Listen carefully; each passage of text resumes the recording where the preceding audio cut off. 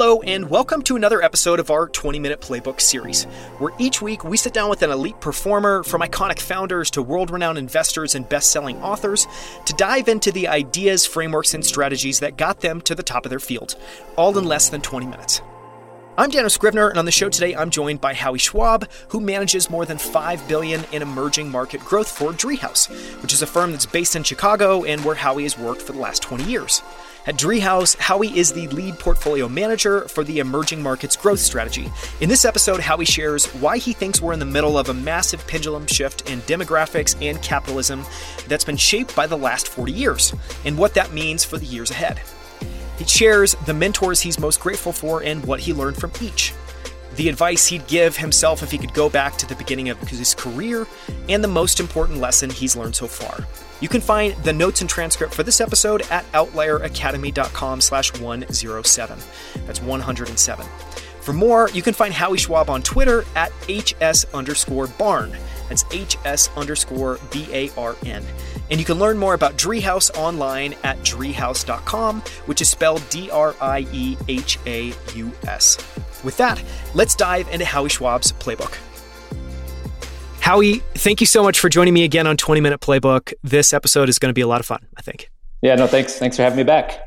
Yeah, absolutely. So let's dive right in. I want to start first by asking about a recent fascination. And so I'm looking for something that's been intriguing you, something that's been standing out in your mind or that you've been noticing in the world, something that you can't stop thinking about.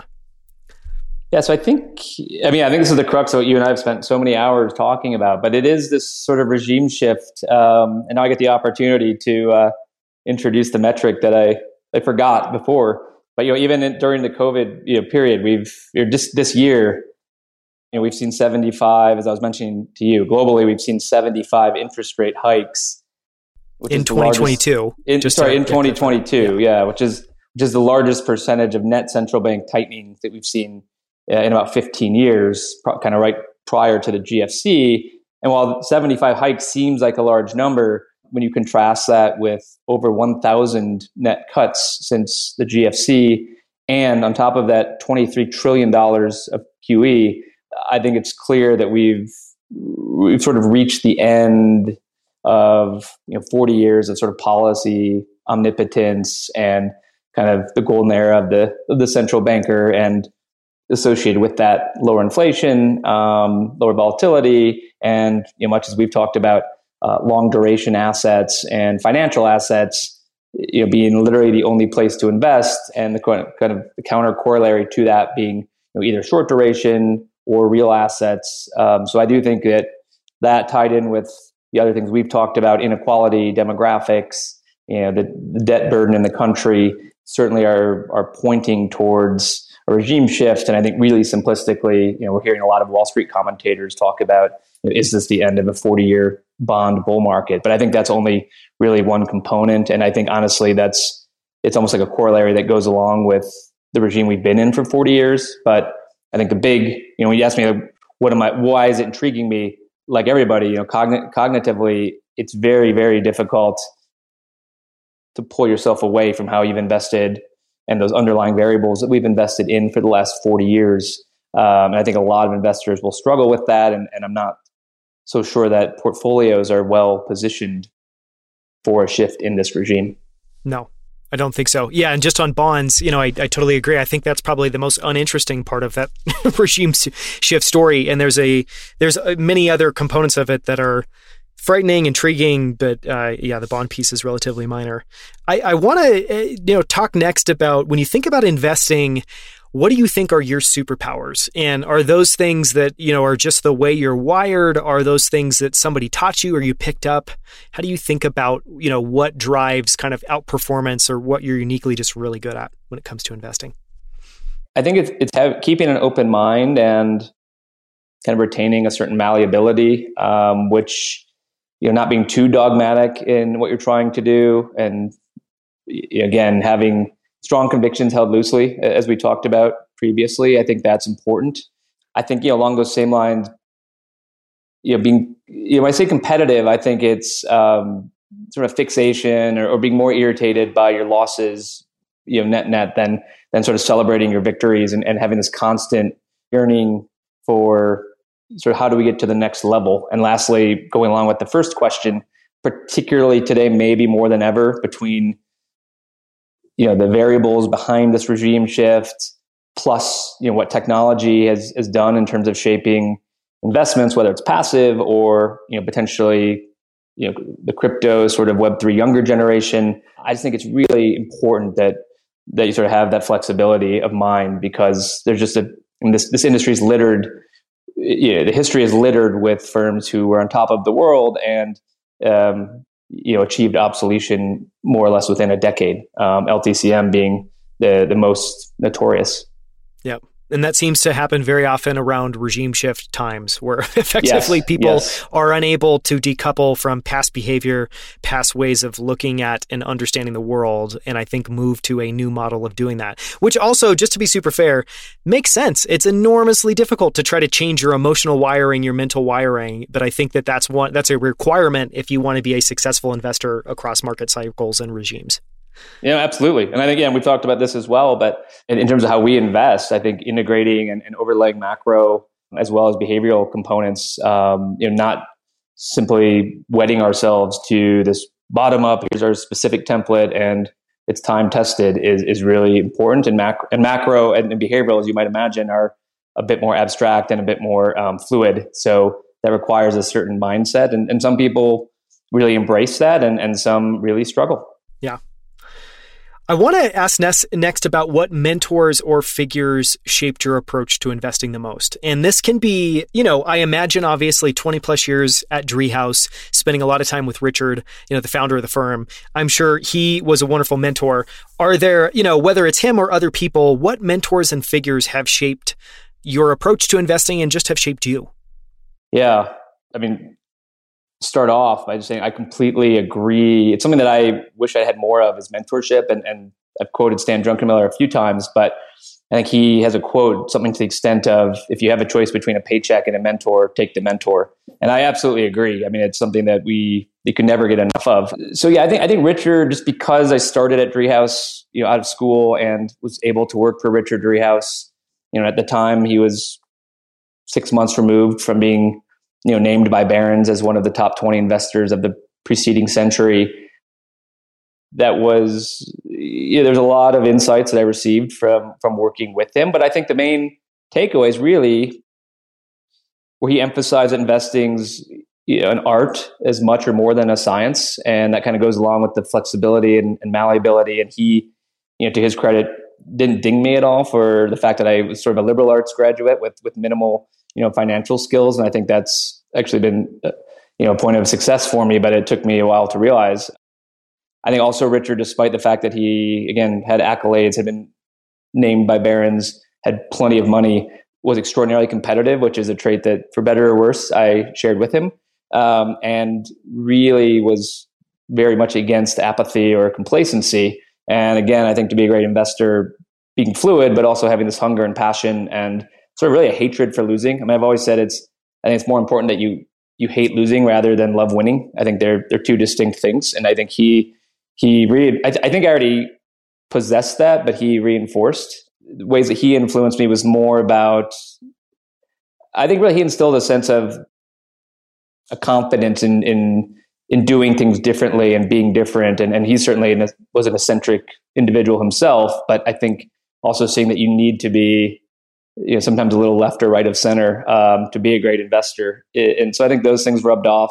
I think beyond that, and we talked about this earlier, maybe it's not a mentor in the conventional sense of like, hey, we work together, but reading books, and I think reading a number of the narratives and quotes that Stan Druckenmiller has come out with. There's just such an abundance of things to read, and particularly I think his mindset and the way that he also kind of approaches the markets and talks about liquidity. Or I love his quote about basically he says like great investment managers need to focus. The ones that he knows have focused on their failures, and requires a huge dose of humility. I think there's a lot of lessons you can learn from reading about the great investors, getting access to interviews or newsletters or full books if that's what it takes. Yeah. I think said another way, to be a good investor, you can't spend all your time patting yourself on the back. It really is like looking in the mirror, warts and all, and assessing what's gone well, but spending as much time, if not more time, obviously, on what's not going well or what you're missing or what could be improved, because I think there's always as well, too. I think that's something I feel like every year I have a new awareness of, that there's just more things to be good at, more things to know, more things to refine. I want to ask next if you have a favorite quote or anecdote about investing. And this can be a serious quote or anecdote. I know we talked about a couple so far. It can be a hilarious one, like Warren Buffett's, one of my favorite quotes from him, you never know who's swimming naked until obviously the tide comes out. Do you have a favorite quote or anecdote about investing? I mean, I just mentioned the Drunken Miller quote about,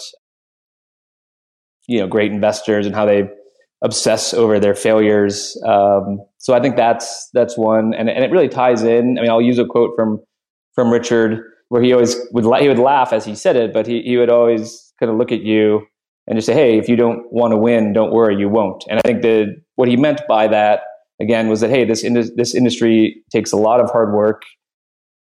To your point, you have to look in the mirror. It's emotionally draining at times.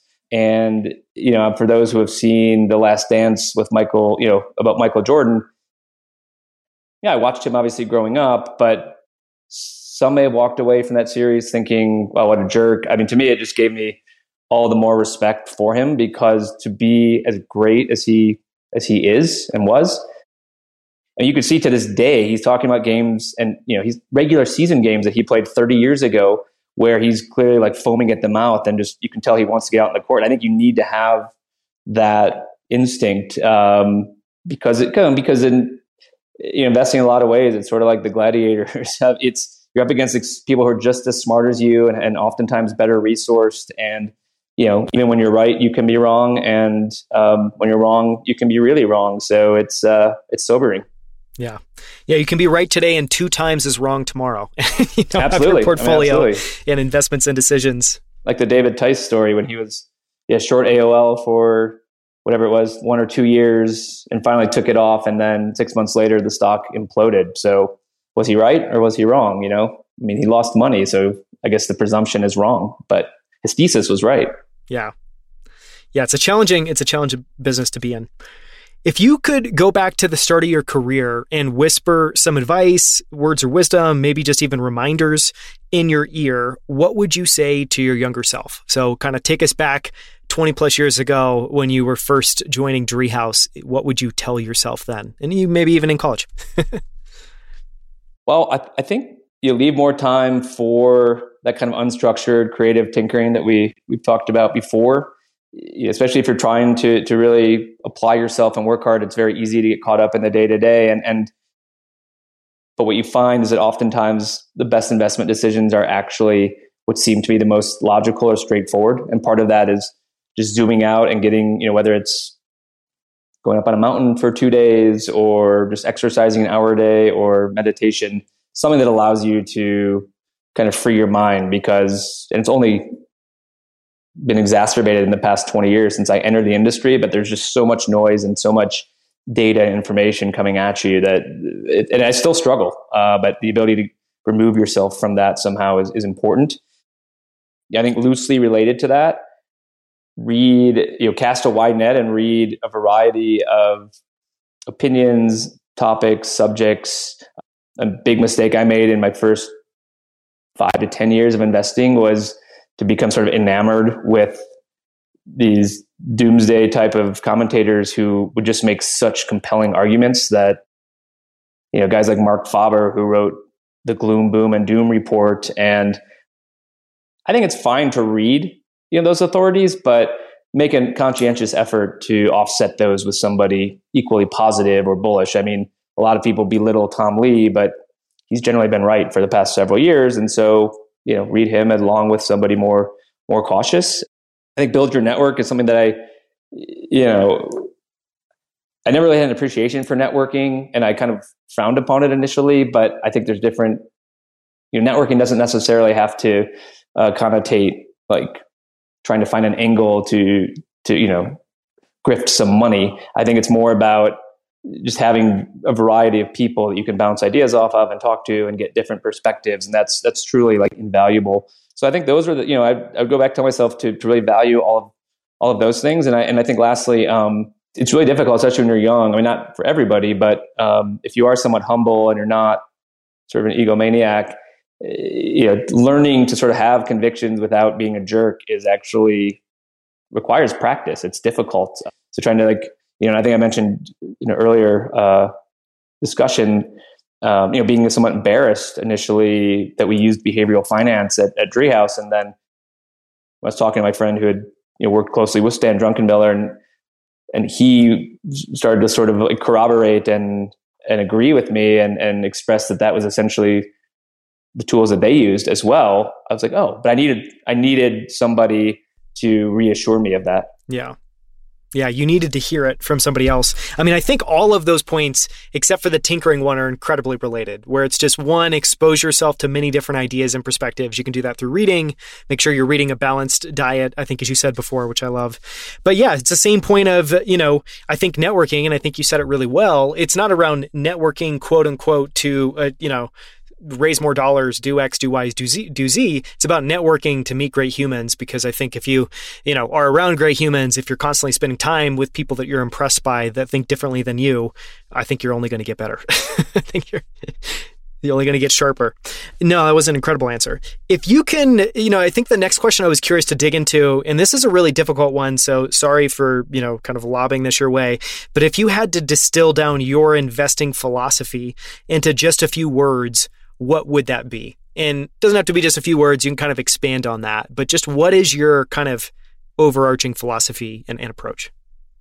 Yeah. So I think we emphasize quite a bit, like we talk a lot about second derivative and inflection points. And I think it kind of goes along with the idea that, markets are fluid and cognitive biases have been proven for a reason. People have anchoring biases or recency biases where they are really hoping to cling to some recent data or a pattern and extrapolate that out in the future. And while that's certainly like meaningful, obviously if it were that easy, everybody would be able to invest. So really paying attention and kind of being hyper-focused on those second derivative changes is I think really paramount for us. And in our case, we predominantly focus on earnings, changes to earnings and the income statement, but it's really applicable to whatever area you would like. I think integrating, the macro as well as the behavioral dynamics, overlaying those on top of a bottom-up driven philosophy is unique. It requires some more work and effort and skill set, but I think that gives us a differentiated process. As I've discussed sort of ad nauseum, I think having that macro understanding and capability, not to mention having some ability to observe the market in an era where I think, this pendulum is shifting pretty aggressively. I think those three pillars integrated together correctly are really powerful.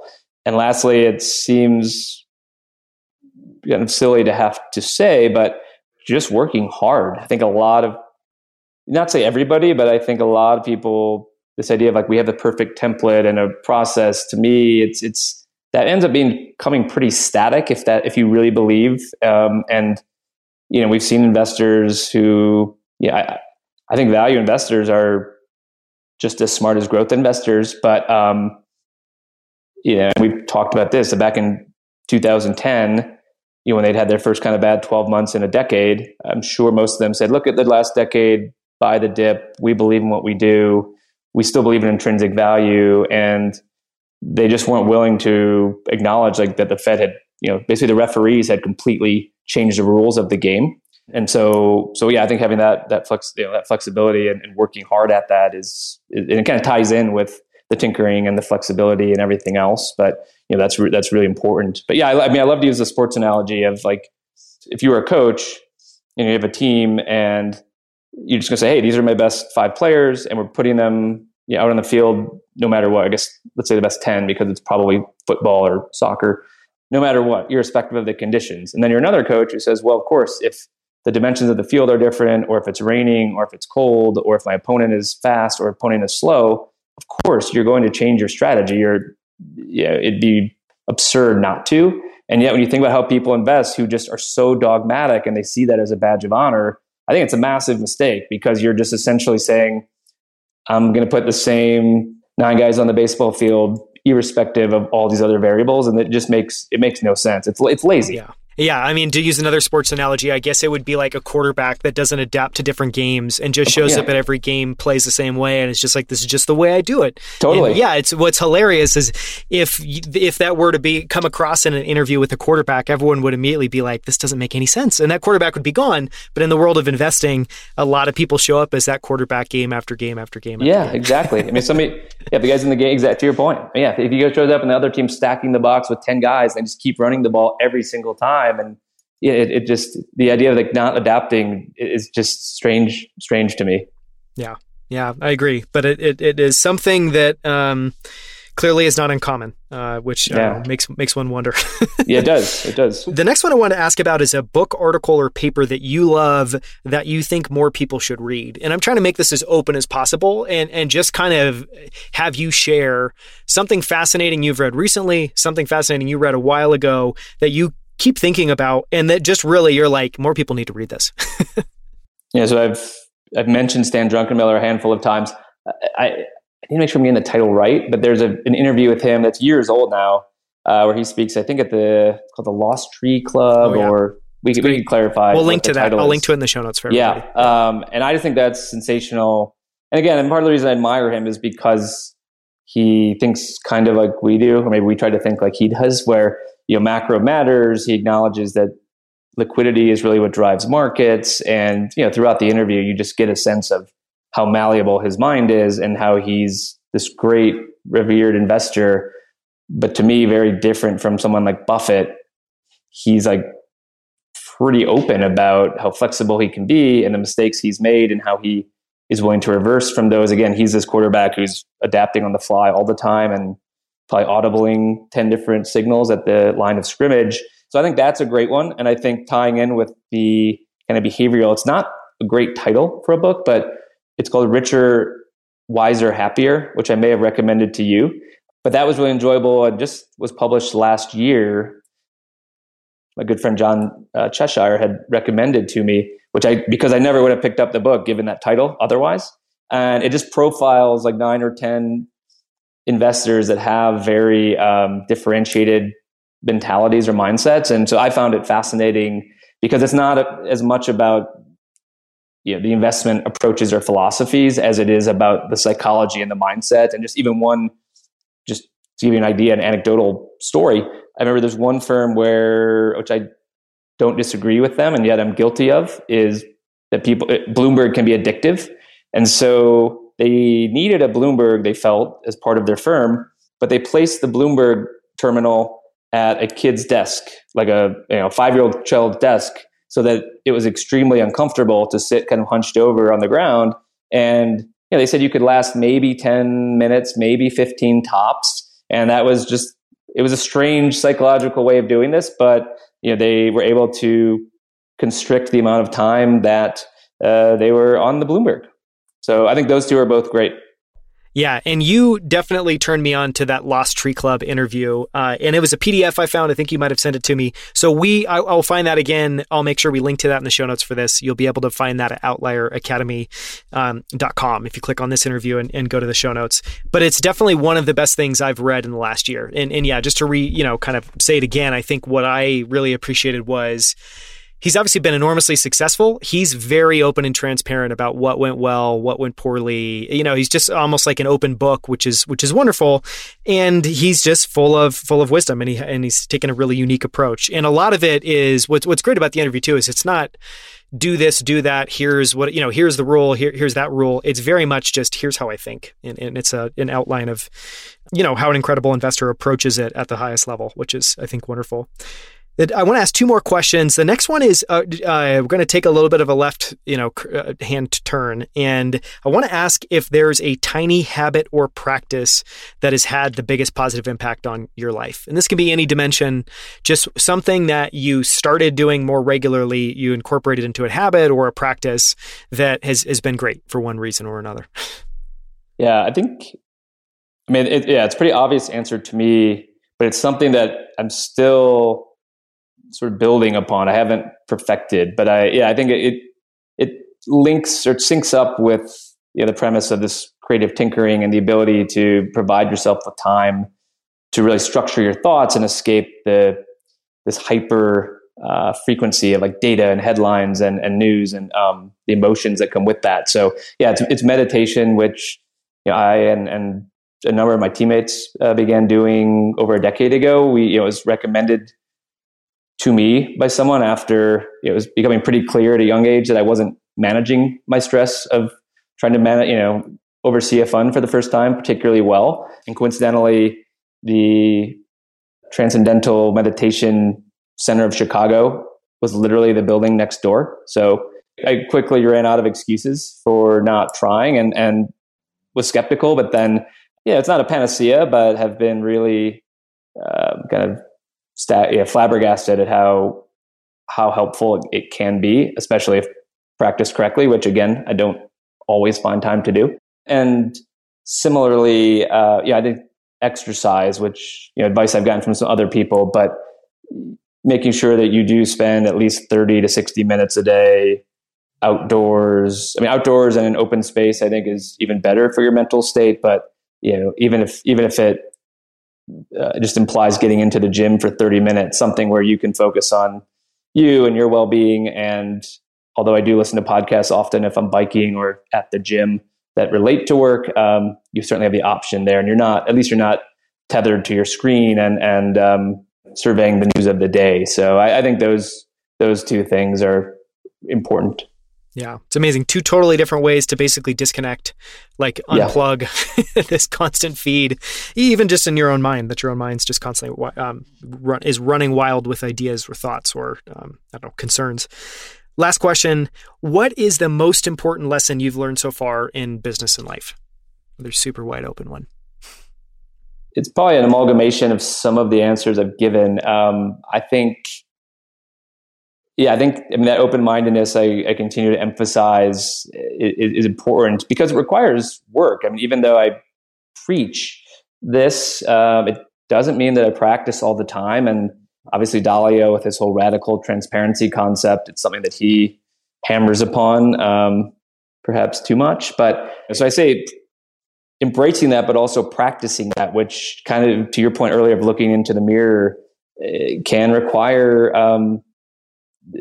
a lot more thought and effort than maybe you anticipate. I think, I'm sure myself not excluded, a number of people believe that they're open to criticism or critical feedback. And the reality is, I'm sure have witnessed too, is that people really are not. That's probably the biggest. I think the other, which should go without saying, but is just working hard. I've encountered more and more people who really struggle with particularly new hires, but I don't know if it's generationally the sense of entitlement or this sort of need to contrast yourself with your peers. My peers have achieved X, therefore I should achieve X or X plus one.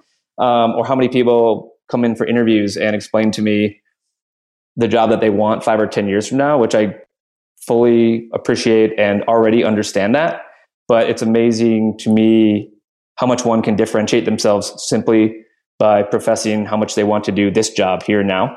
Or another way to put it is, would you take someone who can survive and is really resilient and adaptable? So the theoretical person that earns their living sort of as the shell game, person in New York City or on the streets, so to speak, and makes it each day through their own intuition and innovation. And then finally, I think casting the wide net, which we've already talked about quite a bit, but I think that's which ties in with being flexible, but really is ingrained in the practice of how do I challenge myself? How do I challenge my thoughts? And something where if I were ever to have a theoretical firm of my own, what I really want to do is surround myself with individuals who I felt were smarter or more accomplished than myself, because what's better than being able to bounce ideas off people where you feel like they can lift you sort of up or increase the value of your ideas, as opposed to, I feel like a lot of people that want to be surrounded by